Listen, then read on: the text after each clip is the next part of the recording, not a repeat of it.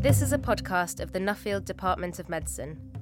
From his research centre in Bangkok, Dr. Daniel Paris tells us about the challenges posed by rickettsia to rural populations in Southeast Asia. Hello, Daniel. Hi, Karen.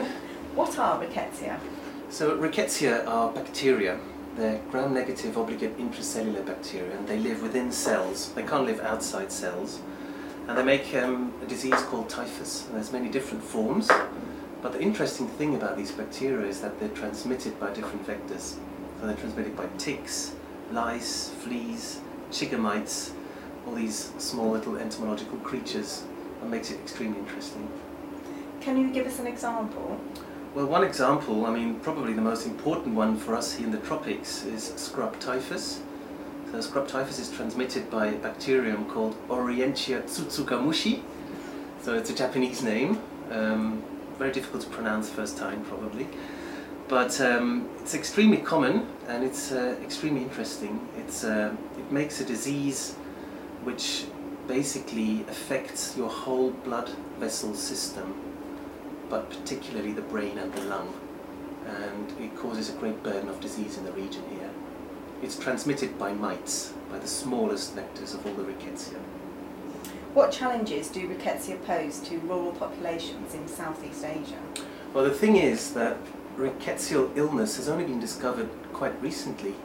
It's about over 10 years to be an extremely important cause of fever and disease here in Asia.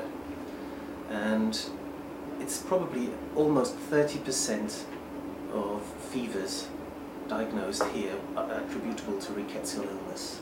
That's a huge number. That's like 3 out of 10. And it's probably the most underdiagnosed, underreported febrile illness which is treatable, which is preventable in the world at present. And that makes it a huge challenge. It's not necessarily a big killer. The death rates are about between 5 and 10%, and they're largely due to problems of diagnosis. So doctors can't make the actual diagnosis and know that they're actually dealing with typhus. What are the most important lines of research that have developed here in the last 5-10 years in this disease? Diagnostics, because diagnostics are always based on the immune response of a person. So you look for antibodies against the rickettsia in the blood of people. And this is the gold standard way of making this diagnosis. But this is quite difficult. It costs a lot, you have a lot of expertise necessary, you need a good lab, and you also need microscopes and reagents for this.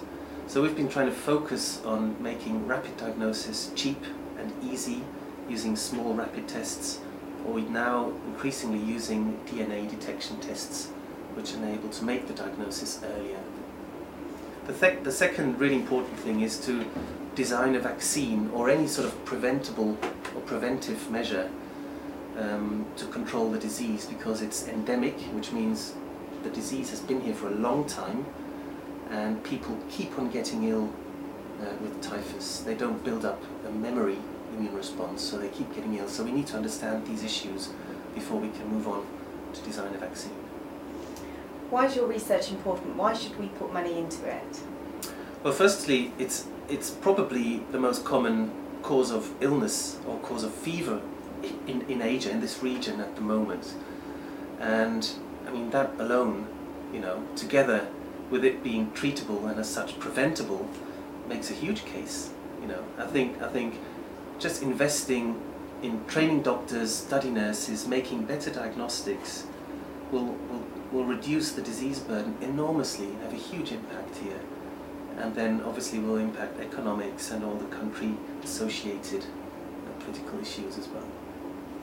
How does your research fit into translational medicine within the department? Well, all the research I've been involved in so far, and I say this as a clinical doctor, I'm actually a physician. I did my PhD just a couple of years ago, and all this work comes from the patient. It comes from a day-to-day setting, the clinical setting in the hospital, and all the research questions we address are actually derived from problems which we encounter while treating patients. And these problems obviously focus on diagnostics again, on preventive measures like developing a vaccine, but also, and this is really important, on describing the variety of different strains of rickettsia in the area, because we need to know and characterize these rickettsia so we can then, adapt the diagnostic measures and the future vaccine candidates to cover all these organisms. Are there any specific challenges to working in an overseas environment? Yes, there are actually quite a few. Obviously, working here in an area where the language is totally different, obviously language barrier is a big issue. It's very important to show respect, even if other people have made a mistake, to not point fingers at them and to maintain a low profile oneself. But then there's other issues like temperature. Right, it's really warm. Like right now, it's the warmest time of the year. We had 42 degrees just a couple of days ago. So you have all these many little setbacks. They all add up, but it's part of the game and it's fun.